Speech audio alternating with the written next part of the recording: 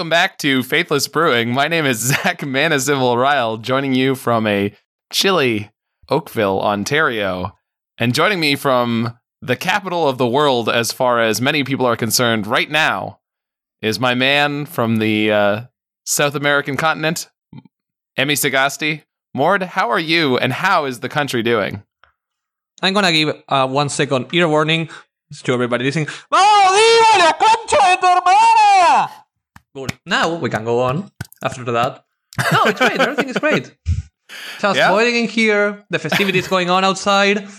I warned everybody. How's the McDonald's in the town square? Oh, the McDonald's del Obelisco is about... I'm gonna guess it's closed. But I'm gonna have to look eventually. They always close. They tend to close it now. They just know. But sometimes people break the windows and break in regardless. Like, it has become such a meme that McDonald's tends to just die regardless of consequences. Yeah. Well, for those who missed it, Mord's country took down the FIFA World Cup, and it's a hot town in the big city tonight, or whatever. But we're not...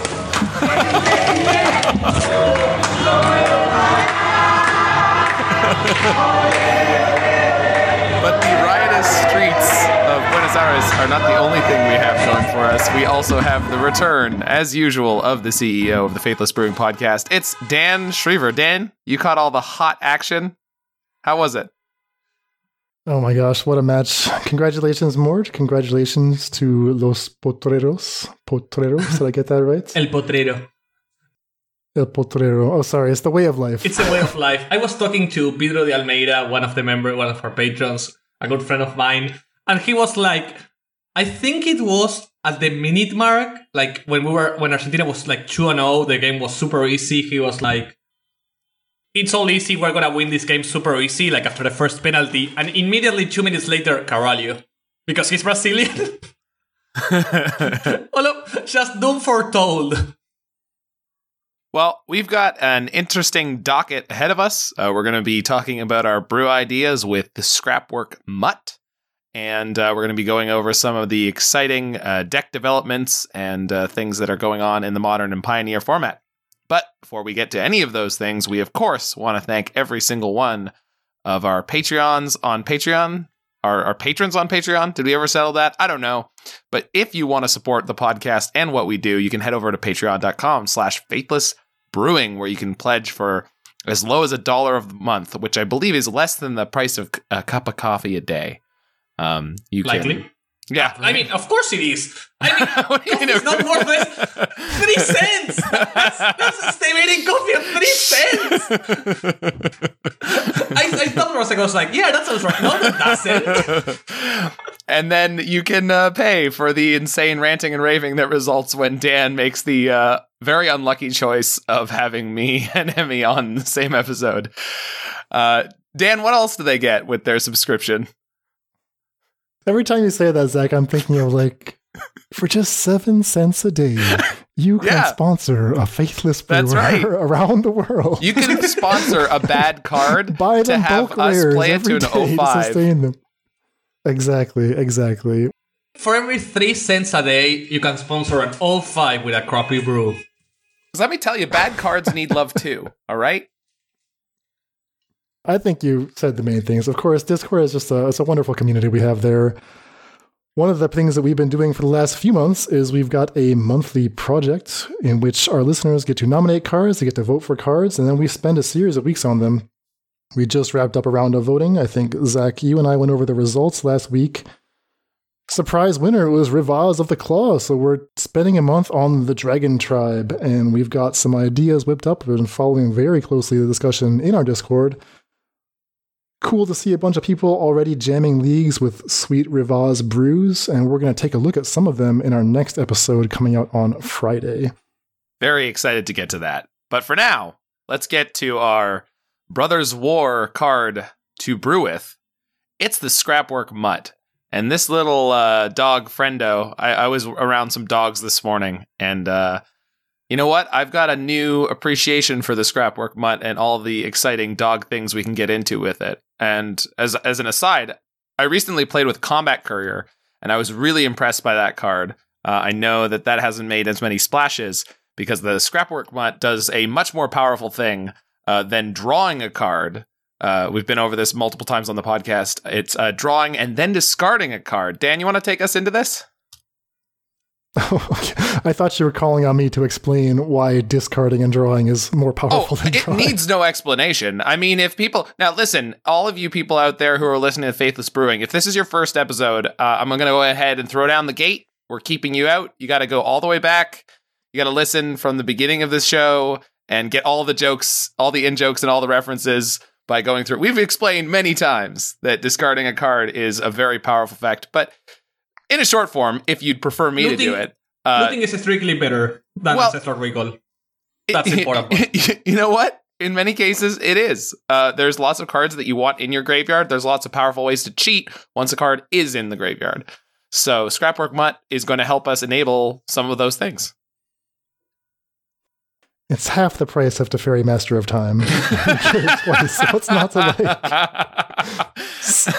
comparison has to be the most nonsense comparison out of I've got context some things to say about Sarkhan Fireblood on the next episode, but can we read the card, please, for the love of God? Can we imagine saying the phrase, Scrapwork Mutt is half the price of Teferi? We're talking about a colorless artifact creature. All right, well, since I'm adamant about it, we're talking about the Scrapwork Mutt. This is a 2-mana artifact creature dog. When Scrapwork Mutt enters the battlefield, you may discard a card. If you do, draw a card. It's a 2/1, and it has Unearth for 1 and a red. Rules notes on that. Unearthing is not casting the card. This is an activated ability that you play from the graveyard. And what it does is it gives you that card back into play, and you will exile it at the beginning of the next end step, or if it would leave the battlefield. Unearth only as a sorcery, and that card does gain haste until end of turn. So one of the interesting things is if you take an unearthed card and you exile it by other means, slay an ephemerate, it'll come back, and it won't remember that it had to be exiled specifically for unearthed, so it will get to stick around. Yeah, there's an enchantment from Brawl that does exactly that. In order to work around Unearth, it not only bounces a creature to your hand, but if it was Unearth, or it has Unearth, it exiles it first and then returns it to your hand. Interesting. And then, of course, there's a Teleportation Circle, which I know David loves brewing around. Yeah. Yeah, that actually works quite nicely. One thing that does come up occasionally is that the opponent is allowed to respond to Unearth. So if they have like an unlicensed hearse in play or something, and you commit your mana to the Unearth effect, they can just respond and take out your graveyard. You won't get the effect. That's not unique to the Mutts, of course, that applies to whatever else. Combat Couriers, Phyrexian Dragon Engines, Rotting Rats in my case. Cityscape Levelers, thank you very much. Yes.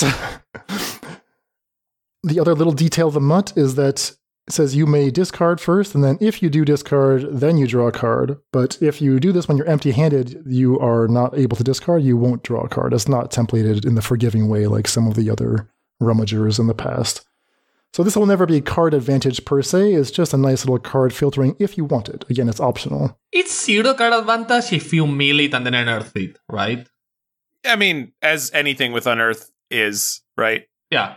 But what we were really talking about before is we want to use this as a card where we can get things into our graveyard that we want in our graveyard, because that is a valuable thing to do. It's also a discard outlet, and it's also an artifact creature. So we're going to have builds that kind of touch on all of these different aspects. Yeah, I mean, what I like about this card conceptually is there's like a reanimator space. Excuse me, that's not how you pronounce that word. There's like a reanimator space. Synthesizer. Yes. Where you're often trying to get things into your hand and then put them into the graveyard, right? So you need a lot of discard outlets for that.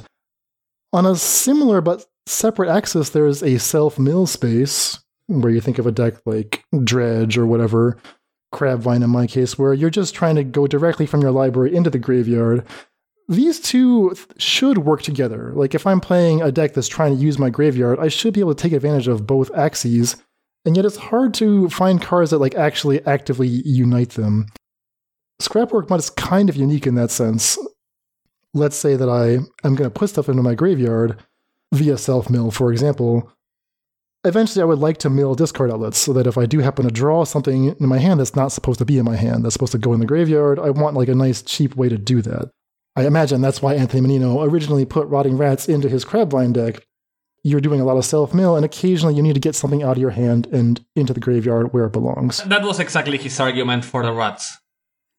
And Anthony laughs with that rat. So this is like a color-shifted Rotting Rats. Yeah. His argument for it being the best card in Modern is still, it's in the courts. It's in litigation at the moment.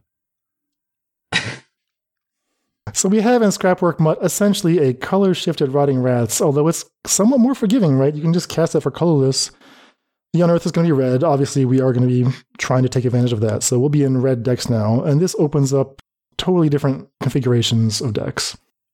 And this first one highlights another card that I have a great love for. I believe Dan does as well, which kind of exists in a very similar space, which is Voldaren Epicure. Both of these they look very unremarkable, but both of these cards have been surprisingly great to play with in my experience. Yeah, so let's just jump right into these decks. David has prepared, looks like 4 Pioneer Brews. And after we look at these, we can also take a brief glance at Modern, where the Mutt has already made some impressive debuts. Mm-hmm. Surprising, I have seen it more in Modern than in Pioneer. Yeah, it's actually currently a better card in Modern than in Pioneer. And whenever that's the case, maybe we're overlooking this card in Pioneer. So this first brew, as I alluded to earlier, we're jumping right in with Voldaren Epicure plus Scrapwork Mutt. And if we want to be competitive, there seems to be only one way to go. It's playing a black-red mid-range deck. So this is a little bit more aggressive than the stock black-red mid-range because it's playing 4 copies of Shrapnel Blast and some other exciting cards. So we've got a Strangle, 3 Fatal Push, 4 Shrapnel Blast, and 2 Scrap Heap Scroungers. We've got 4 Blood Tithe Harvesters, 4 Voldaren Epicures, 4 of our Scrapwork Mutt, 4 Fable of the Mirror Breaker, 4 Falconwrath Gorger, 4 Fiery Temper, 2 Asylum Visitors, and a Stromkrick Occultist. So we've got a bit of a madness theme going on here with Falconwrath Gorger, Fiery Temper, Asylum Visitor, and Stromkrick Occultist. For those who don't know, that's 3 in red for a 3/2 Vampire Horror with Trample. Whenever it deals combat damage to a player, exile the top card of your library. Until end of turn, you may play that card. So an interesting little hodgepodge of like creatures that generate card advantage there. And just lots of different ways to take advantage of our discard outlets. Fable of the Mirror Breaker, of course, creating artifacts and giving discard outlets. Like this is one of the best cards in Pioneer and slots into this deck beautifully. So we didn't really talk about the fact that Scrapwork Mutt is an artifact very much yet, but now with Scrapwork Mutt, we have a bunch of cards that are artifacts and work with discarding or rummaging. The Blood mechanic from Crimson Vow obviously had a huge impact on Pioneer, so here we see both the Blood Tithe Harvester and the Epicures. 8 ways to make blood, plus a Scrapwork Mutt, so now we have 12 discard outlets that also happen to be low-value artifacts. So David is trying to use all parts of the buffalo, essentially. He's trying to say, okay, I have enough discard outlets for my Madness package, and I have enough crappy artifacts for this Shrapnel Blast package. So he's actually playing Shrapnel Blast and Fiery Temper, 2 of the powerful yet forgotten burn spells in Pioneer. Also, you have so considering all the treasures, you have the Bloods, the Scroungers, the Mat, and the treasure tokens from Fable. And that's only at first sight. I don't think I've ever seen a Madness deck or a deck with a Madness theme in it constructed without too many bad cards. I'm really pleasantly surprised to look at this construction and go like, wow, there's nothing where I'm like, we're playing this? This sucks. The Gorger is the only one I feel that way. True. But it does give Madness to a Harvester and Epicure, which is bad but not terrible. Yeah. I would imagine with, let's see, 23 lands and the curve that's this low, you could play something that's got more raw power than Falconwrath Gorger. Later on lists, multiple of them jump into the territory of having Phyrexian Dragon Engine. So that's an option for this deck that would fit probably reasonably well.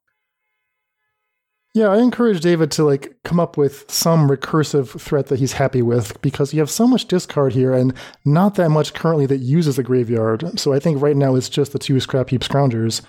I think there's room for more. right? Whether it's Phyrexian Dragon Engine, maybe you add a couple of Croxas, just something. I like Razorlash Transmogrant as well, just 1 copy, something like that. Yeah, the Razorlash has been pretty impressive. I think the answer is quite simple. Where is Croxa? Oh, there you go.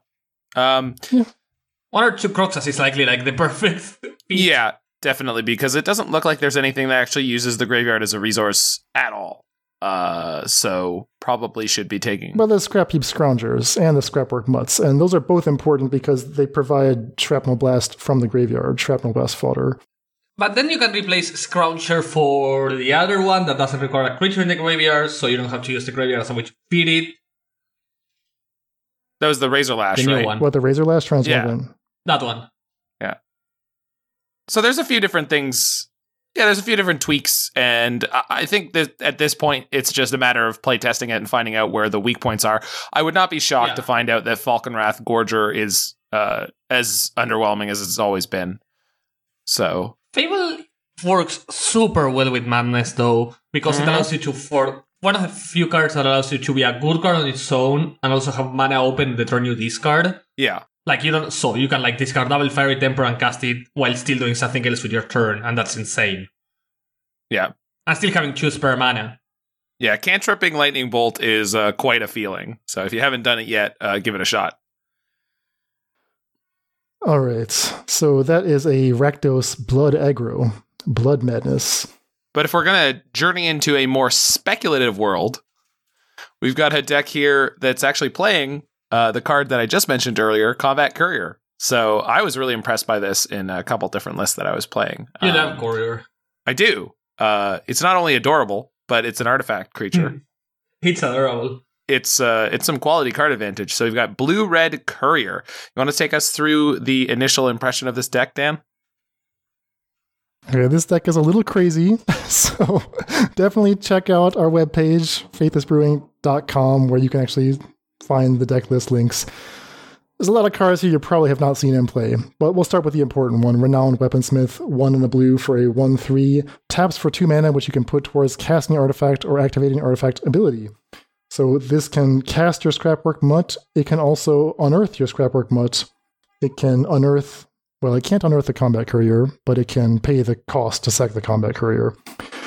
So with 4 Renowned Weaponsmith, we are looking for a bunch of artifacts that we can sink mana into.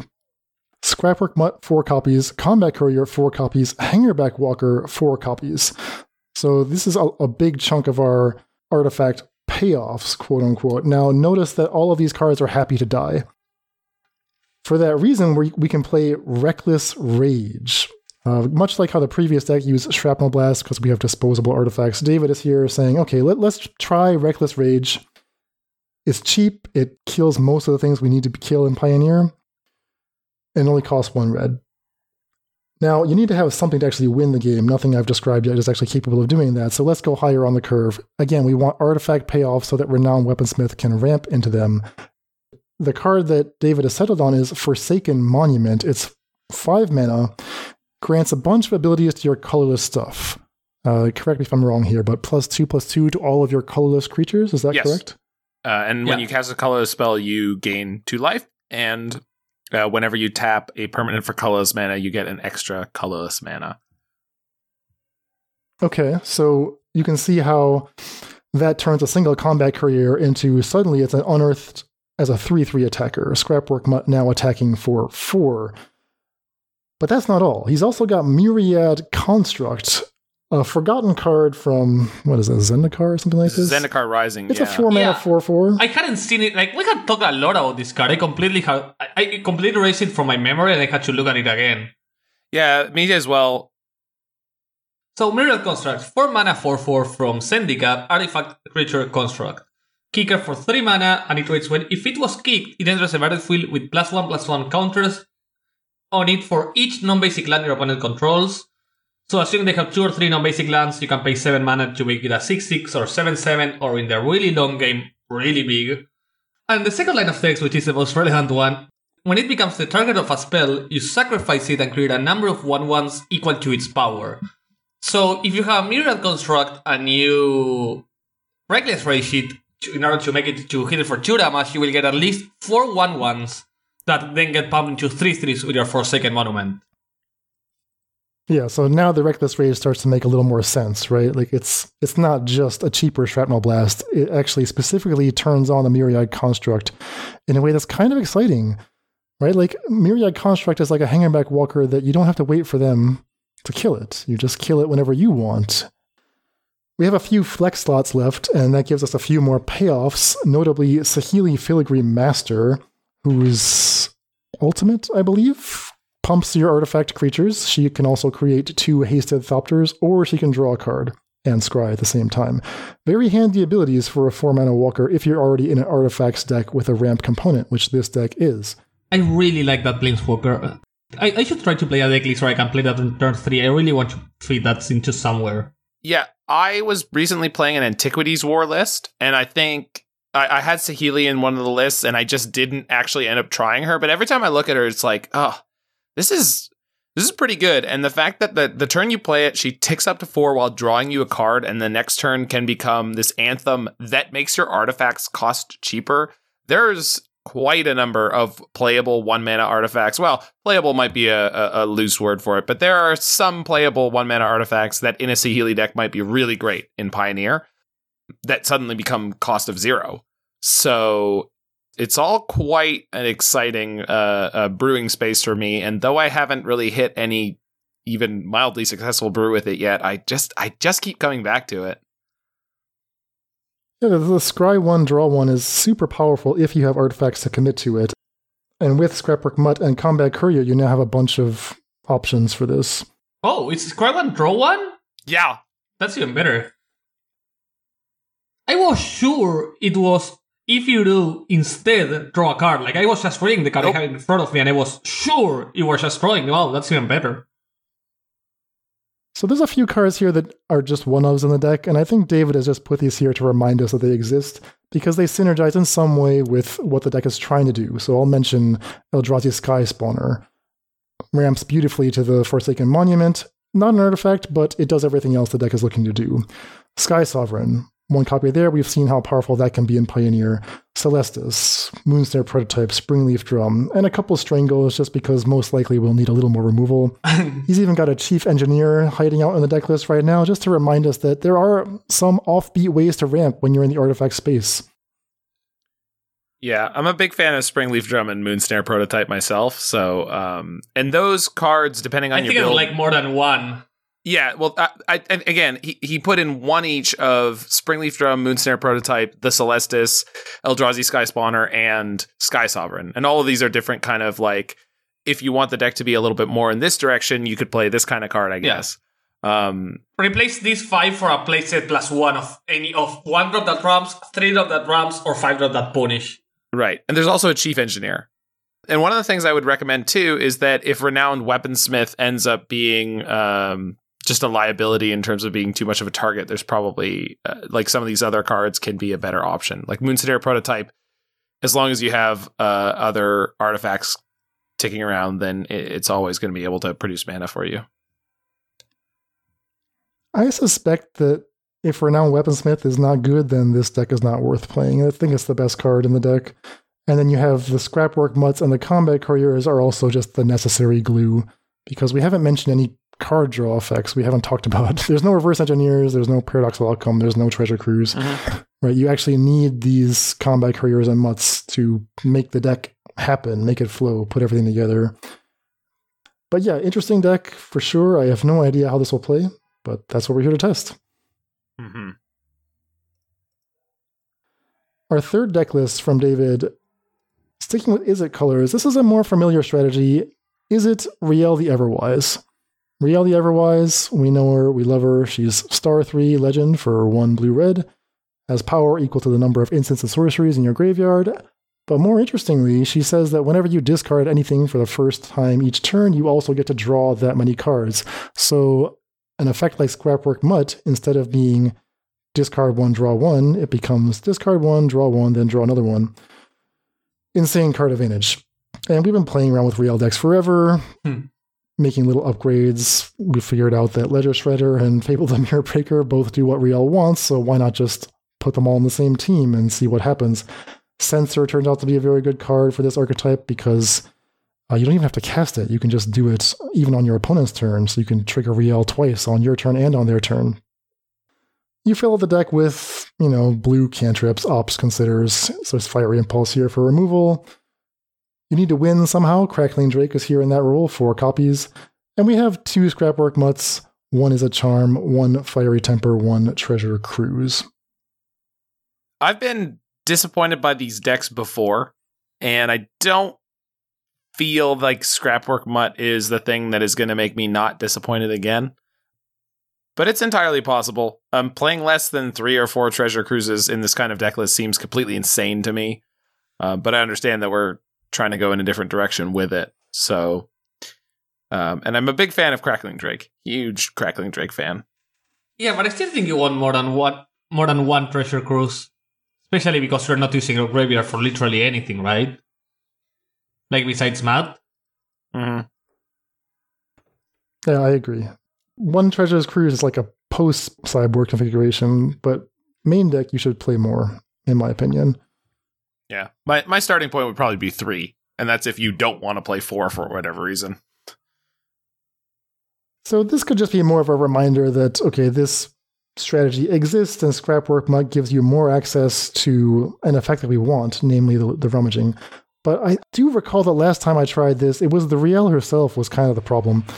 She's not strong enough on her own to mount a comeback, and filling your deck with cards that synergize with Riel tends to put you behind. So I don't know if Mutt moves the needle on this. I think I'm with you, Zach, on this. I'm not convinced that this is the best home for seeing what Mutt brings to the table. Yeah, it's just Riel the Everwise is just like the worst of every world for the Pioneer format. It just dies to everything and doesn't do anything for 3 mana. So when you do get to untap with it in those miracle scenarios, it's very powerful, but they just don't come up, and there's no real way to take advantage of it. Like we detailed before how Riel and Fable look like they should be really good together, but they're kind of not. And the Fable is kind of doing everything you want her to be doing, but better. But I like this 4th list a lot better. Yeah, this was actually, I deleted all the terrible scratchings and scrumblings of a madman that I had written, because when we were talking about Scrapwork Mutt Brewing last week, this is almost exactly the list that I started with, except with better cards in it, and more well worked out by David, who knows the format better. Just an upgrade.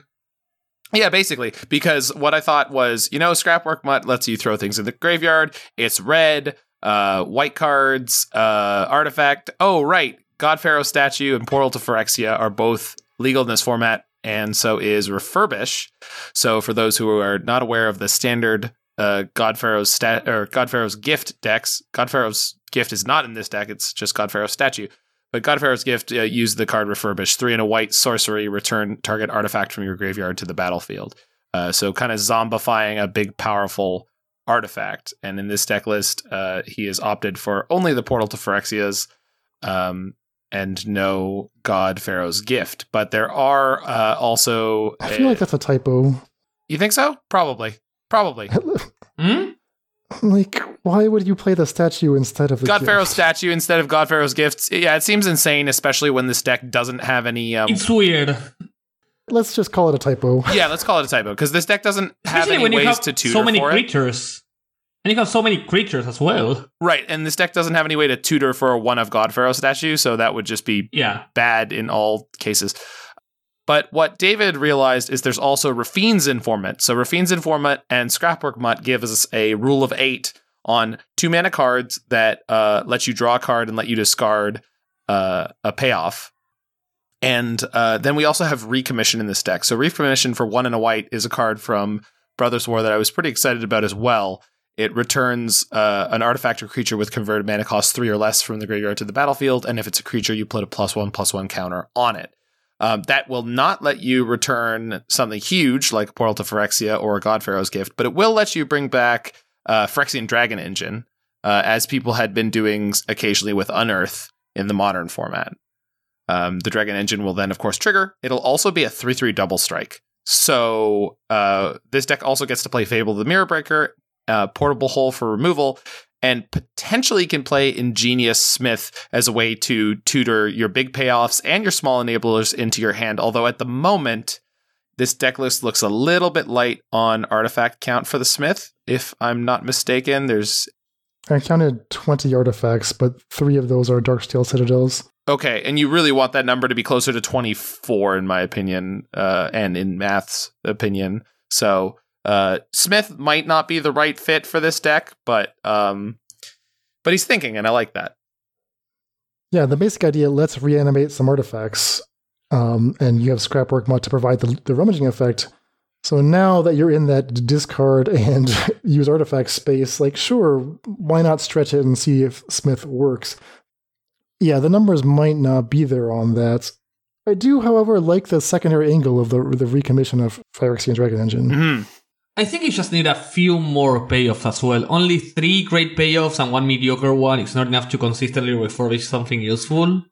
Yeah, my initial thought would be a build that had like 4 of God-Pharaoh's Gift and 2 Portal to Phyrexia, or you switch those back I was and thinking forth, like 3, depending on which one's better in the format.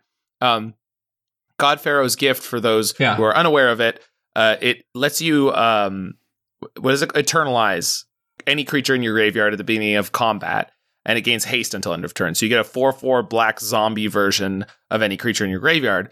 That works with Scrapyard Mutt's Enter the Battlefield trigger. That works with Rafine's Informants Enter the Battlefield trigger. It won't work with Phyrexian Dragon Engine's Enter the Battlefield trigger because it actually makes a copy. So it's not entering from the graveyard in that case. The graveyard. But it is a 4/4 double strike with haste. Okay. Well, Dan, you're just going to have to settle with winning the game. So I don't... But... What? Is that a problem for you? Or can we, I mean, if I end the game, I don't get to draw any more cards. I agree. Can you imagine winning when you could be drawing? Right. Yeah. I mean, I don't really know what to tell you, but...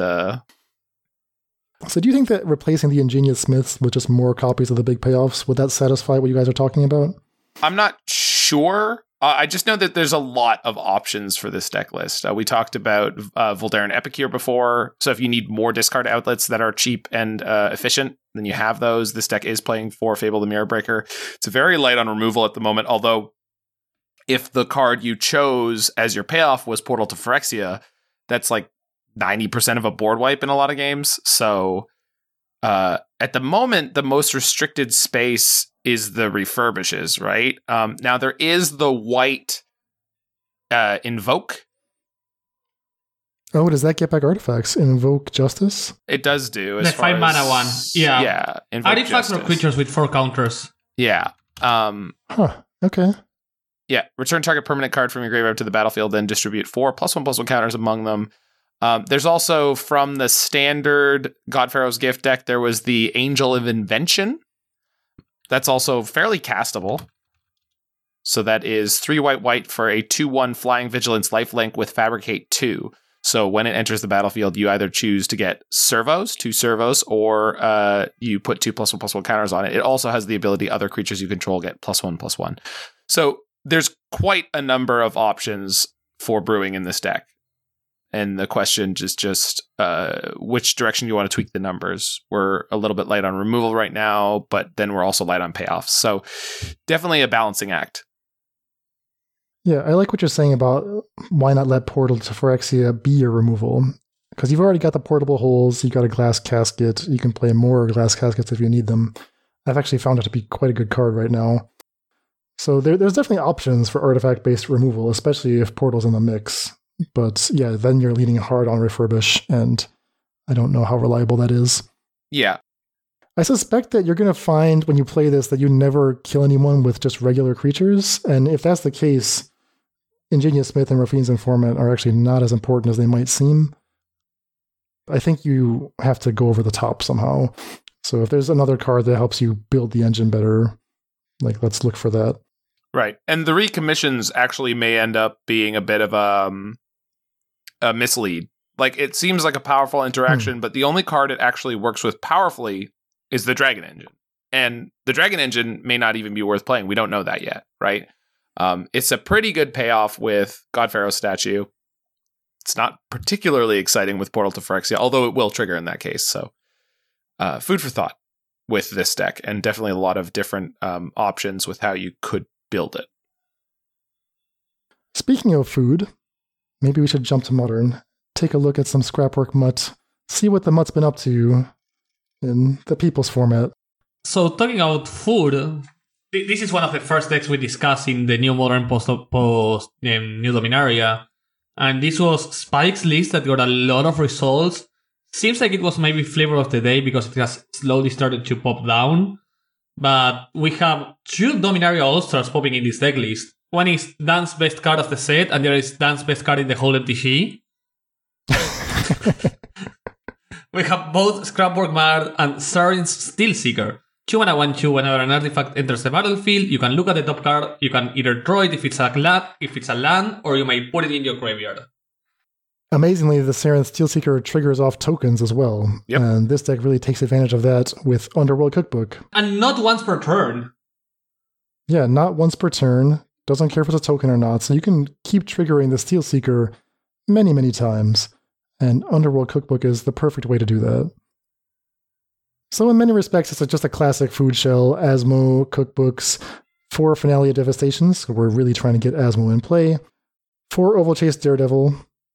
As per usual, right now in every single red deck, why wouldn't you play Fable? Yeah, so the change is that the secondary color has become red, whereas before maybe it would be black, I suppose. But now in red, you have Wrenn and 6, you have Fable the Mirror Breaker, and these work great with all your discard outlets. So you see that Scrapwork Mutt has stuff to do, but I think the last time we talked about this deck, I expressed some surprise that the Mutt had earned so many slots in the deck when it doesn't seem to do that much. So I think it does more than it appears. Not only is the only way you have without a cookbook. So when you play against this deck, when you're playing a mid-range deck, your only focus is getting rid of cookbooks, right? You destroy the cookbooks, you get rid of most of the engines this deck has. And that's where Mutt makes its best impersonation of a 2-trigger cookbook. It's not a great impersonation, but it allows you to get your Trollkings into the graveyard, it gives you a discard for your Asmo, it gives you your Saren Steelseeker triggers twice. So it allows you to develop a game plan in that regard pretty efficiently, while also netting you 4-card advantage with Wrenn and 6 if you discard lands. Okay, yeah, that makes sense. And indeed, the many results that have been put up with this deck continue to play usually 3 copies of the Mutt, so it must be doing something good. Yeah, I'm looking at the last deck list, and they also have 3, so it's not like just Spike being insane and in love with the card, it seems it's actually good. Alright, so that's Asmo Food. Another list that is not really a Mutt deck, but it is playing 1 copy of Mutt. The player Selphasek, a longtime Mardu Pyromancer champion back in the day, was shifted to other decks like Grixis Shadow, has started messing around with Black-Red Reanimator using some weirder cards. Notably, Selphasek is playing 4 copies of Bitter Reunion, Zach's most impactful card from the Brothers' War. The prediction continues to be true. Trying to discard Archons and persist them, so that's nothing new. The new part is that this list is trying to fill the graveyard with small creatures. So 4 Dragon's Rage Channelers to surveil things away, 3 Citra Suppliers, 3 Seasoned Pyromancers. So we're really trying to get on the board with random stuff and then incidentally find Archons at some point and get them back. If this is the game plan, you can see how Scrapwork Mutt does a little bit of what you're looking for. So one of Selphiesek's recent 5-0s, they were playing 1 copy of the Mutt, and I wonder if this is the kind of deck where you could even feature the Mutt more. Like it gives you more Delirium for your Dragon's Rage Channelers, it's an extra body for the Village Rites, of which they're playing 1 copy. There's also a Diabolic Intent here. Again, Scrapwork Mutt is happy to be fed to those effects. But it might be a case where, okay, it does a little bit of all these things you want, but it might not be efficient enough. I'm not sure. Yeah, I would think Bitter Reunion's doing most of what you'd want to do with that card, but considerably better, right? Yeah, but you can't run 5 reunions. Also, let's not focus intensively on the fact it's only 1 Mutt, because this deck has 1 Mutt, 1 Goblin Dank Dwellers, 1 Cling, 1 Thoughtseize, 1 Inquisition, 1 Village Rites, 1 Diabolic Intent, 1 Brotherhood's End, and 1 Blood Moon. So you have your 1 of Tutor to top deck your 1 of Tutor. That's nice. And there's also two Also, the unholy sideboard. heats. Two unholy heats. Worth adding, the sideboard is 14 one-offs and 2 Pithing Needles because, of course, how dare you play only one Pithing Needle? What is this sideboard? What is this anything? But, like, it works. Why is it's it just playing one of Shower of Doubt? It hurts me. No, it's just so that when he 5-0'd and then people saw the list who lost to him, and they lost to any one of these cards, they went, wow, they really got me. That's the worst. Losing to someone you know is playing a one-off is just psychologically devastating. All right, so that's about it for Scrapwork Mutt so far in Modern. However, there is another style of deck that I think should, or could, or would, but probably should, at least test the Mutt, because I think it would be an upgrade to the strategy. And I'm talking about Vengevine decks, of which there's like 3 or 4 flavors, none of them close to tier 1 or 2 right now, but they're fun. I actually ran into a mono blue, quote unquote, Vengevine deck recently, Dan, which I feel like you would be interested in knowing the existence of. Oh my gosh. It was Emery and Yes, Memnites, please tell me about and it was insanity. I just know that I died, and I was really, really surprised. What? Yeah, so keep your eyes out for a 5-0 with it, because it seemed pretty impressive. I mean, what's the rest of the deck besides Emery's and Memnites? There's Vengevines. I can go and look at my replay, and I can probably tell you 80% of their deck because they milled it all over. There were definitely crabs. I'll look into it while we talk about the actual successful versions of Vengevine thus far. Okay, well, let's start with Jund, the boring Jund Vengevine. More, tell us about this deck. So this is the famous and legendary Fair Vengevine. That it's so fair it plays Umori the Collector. When you say Umori the Collector, you know something slightly degenerate, but not that degenerate is about to happen. So to start with, we have 4 beautiful Blazing Root Wallace, 4 Carrion Feeder, 4 Ignoble Hierarch, and 4 Stitcher Supplier. All in all, we have till this moment mentioned 1 playable card, and we're going to continue to mention only 1 playable card for a while. 4 Lawless Troll, 4 Rigsmadi Reveler, 4 Sacred Wayfinder, and to top it off, 4 Grief, 4 Vengevine, and 2 Ox of Agonas, alongside the best creature in between a million quotes, a playset of Grace the Hunger Tide. Just out of curiosity, Mord, what was the playable card in all of the cards you just mentioned? So, did I reach Grief? Only Ignoble Hierarch, and barely.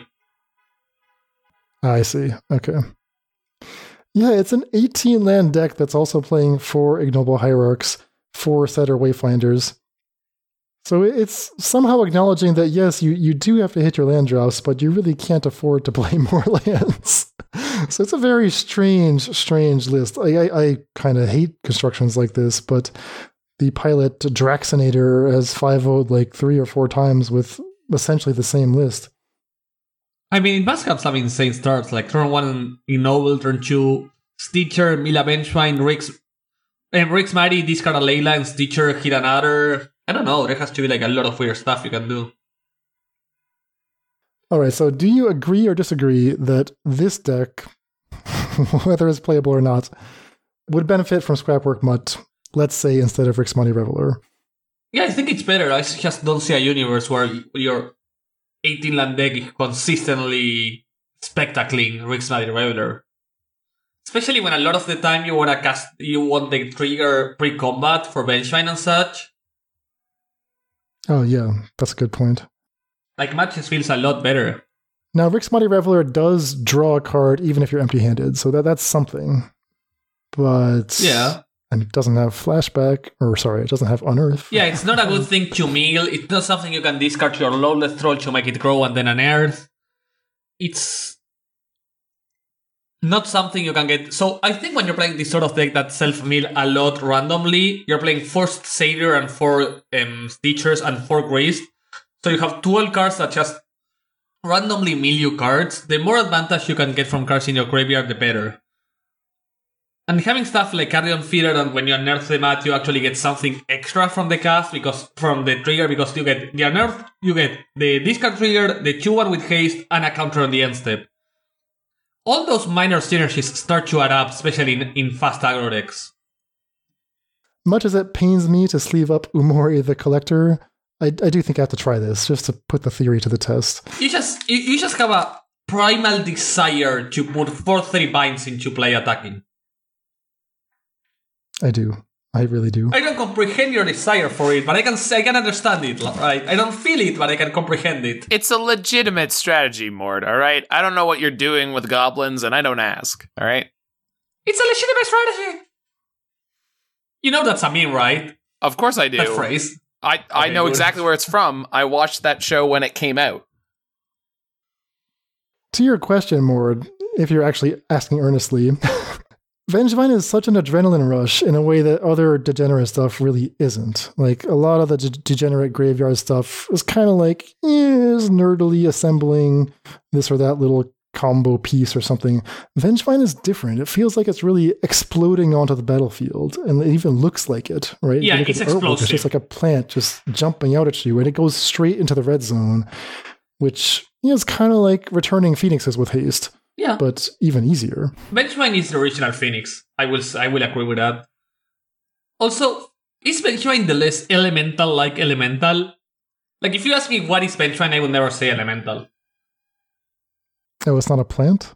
Nope. Just an elemental. Yeah, just elemental. Like, I wouldn't guess that. No, I would have guessed just plant. A little bit. Yeah, it was like a plant or zombie or incarnation. I have a lot of things before elemental. So the other home for Vengevine, the one that I've got more experience with myself, is some kind of red-based Vengevine deck. Often you'll combine Vengevine and Hollow One.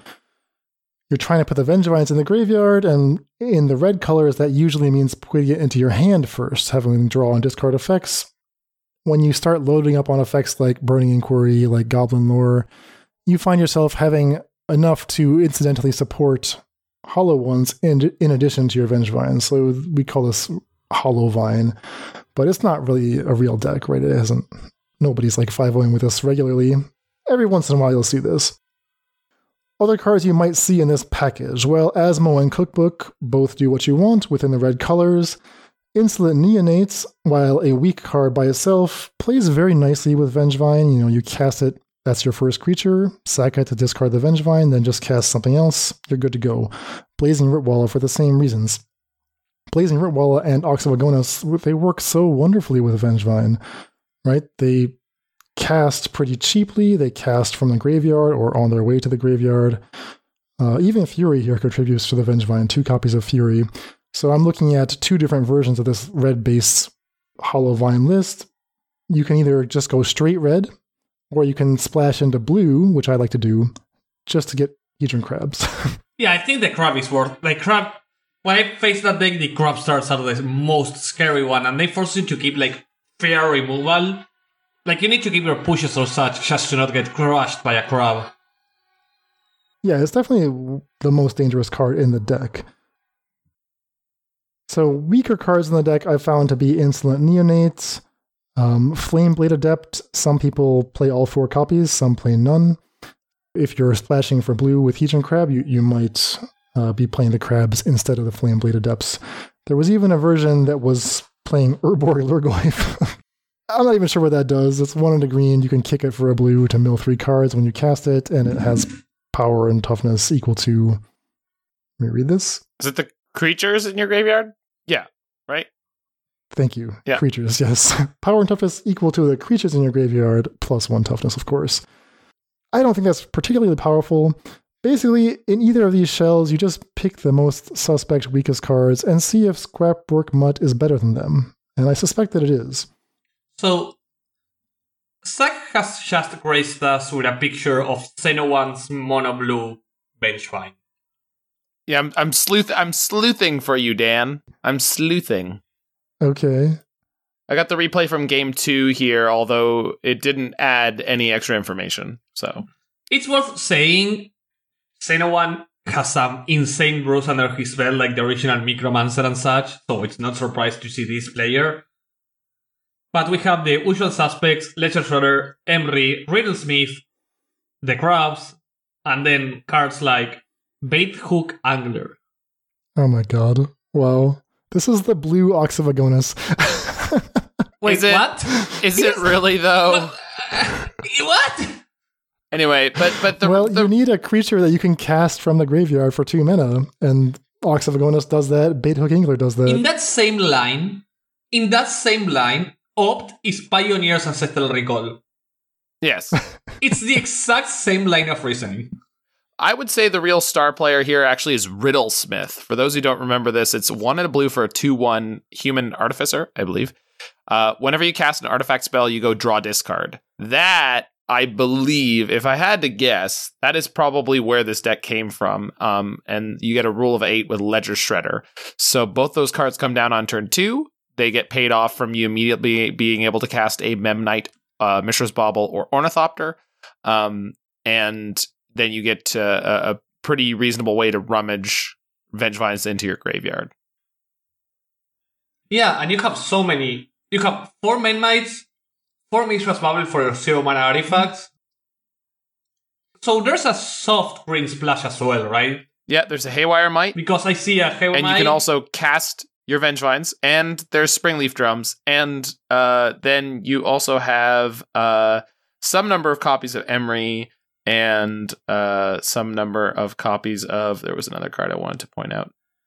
Oh, Urza Saga. Oh, there's a place of Saga. And there's like at least 1 Ornithopter and gonna guess 3 for like 7 0-mana creatures, so like 11 0-mana artifacts. Then this is your deck. The point is... Yeah, and you have to play this. I think we know every card in the main deck, if not necessarily the numbers. So I leave it to Dan to reconstruct this, reverse engineer this, as it were, if he's interested. Well, maybe this deck should play Scrapwork Mutt. It's an artifact for your Emrys. It is, or Combat Courier. And I think, by the way, the most important thing about Bait Hook Angler and the Disturb mechanic is that is casting a spell. So where Scrapwork Mutt and Combat Courier are going to fail you is that's not going to trigger Vengevines. Yes. And if you just picked up Crabvine for the first time, you may not realize that when you try to unearth the Rotting Rats and are surprised when your Vengevines don't come back that turn. It's because, unearthing is not casting. Bait Hook Angler Disturb is casting, Ox of Agonis is casting, and that's why Bait Hook Angler is the blue Ox of Agonis. I rest my case. Got it. Makes a lot of sense. That said, this was a tangent from our talking about the actual card Scrapwork Mutt, just one that I thought that Dan would intensely enjoy as we were on the subject of Crabvine. No, this is perfect. I mean, I'm always looking for new Vengevine decks, and this one happens to be another one where, hey, let's just jam the Mutt in here and see what happens. That's the solution to everything. I'm also, I'm an Urza Saga enthusiast, and I'm always enticed by Dan's passion about Vengevine, so maybe this is even the deck that gets me to try it out. Finally, you're gonna get the Vengevine fever. Probably not, but, I'm not a Vengevine sort of guy. I'm too value-oriented to discard cards for just get a 4/3 attacking. Agreed. Drawing cards is strictly superior to drawing and discarding. 100%. Why would you discard? Right. Exactly. The only thing better than drawing a card is putting them into your hand. Because then Narset can't stop your fun. Or strictly better Recent Riff, that even gets it in the graveyard. That it gets it straight into play. Just more value. Alright, well that's a bunch of concepts in both Pioneer and Modern for a relatively unassuming card in Scrapwork Mutt. How are you guys feeling about it based on what we've seen so far? Which of these look the most promising to you, or what do you think are the best avenues to explore? So I think right now the best shell format in Modern is actually the Gru Lasmo list, but not because I think Matt shines in there, but because it's the strongest shell where it's a good support role player, right? Like if you want to play Matt, you're going to get the most wins out of that deck list, I think.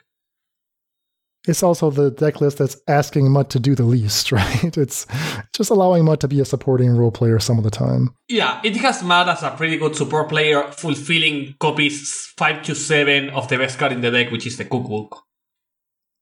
Or copies 9 through 11, I suppose, because Finale Devastation is your other main source. So, Urza Saga also. So copies 13 to 15. But you want as many cookbooks as you can get. Yeah, exactly.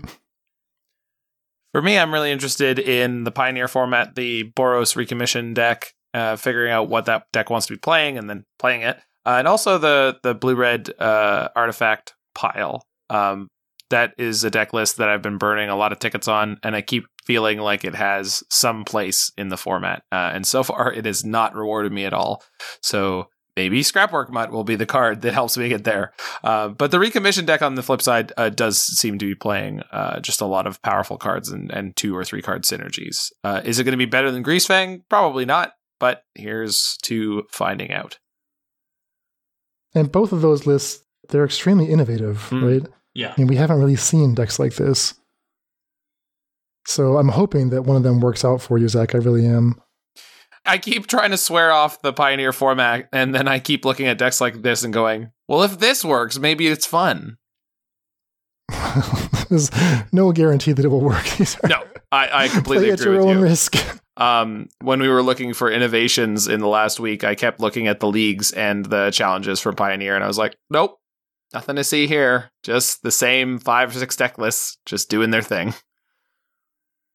Yeah. So for me, it's the Black-Red Madness and Pioneer. Madness and Shrapnel Blast. I mean, these are cards that we've been around so long that we've just come to accept that they're going to be disappointments and that they're not good enough. But maybe the problem was the enablers. Maybe the whole time, maybe they have still been powerful. We just didn't have the tools. So, damn it, let's just try again. I mean, Fairy Temper with any discard outlet is an insanely powerful card, right? Like a 1-mana vault that draws you a card is something insanely powerful. Maybe this is the shell for it to finally shine. Yeah, keep talking me into burning these tickets. Do it. Do it. Do it. I'm here for you guys to burn tickets. So we'll probably just cut the Falconwrath Gorgers and put in any other card. But the rest of the deck, I think, is sweet. And then, of course, I will have to try a Modern Vengevine list. So, and to close up something really super short, Mr. Webb just won the Pioneer Challenge with creativity. Nice. Oh, hey. He's been working on that for a while. 10 minutes ago. Yeah, exactly. Shout-outs to Mr. Rib. Proud member of the Faithless Brewing Discord. Exactly. Hope to see Matt shine a tiny bit. All right, so I think that will do it for us for today. We will be back on Friday with our first crack at Rivaz of the Claw. And, of course, we'll be testing these lists with Scrapwork Mutt, keeping an eye on any developments, and we'll let you all know how that turns out. Bye-bye! See ya.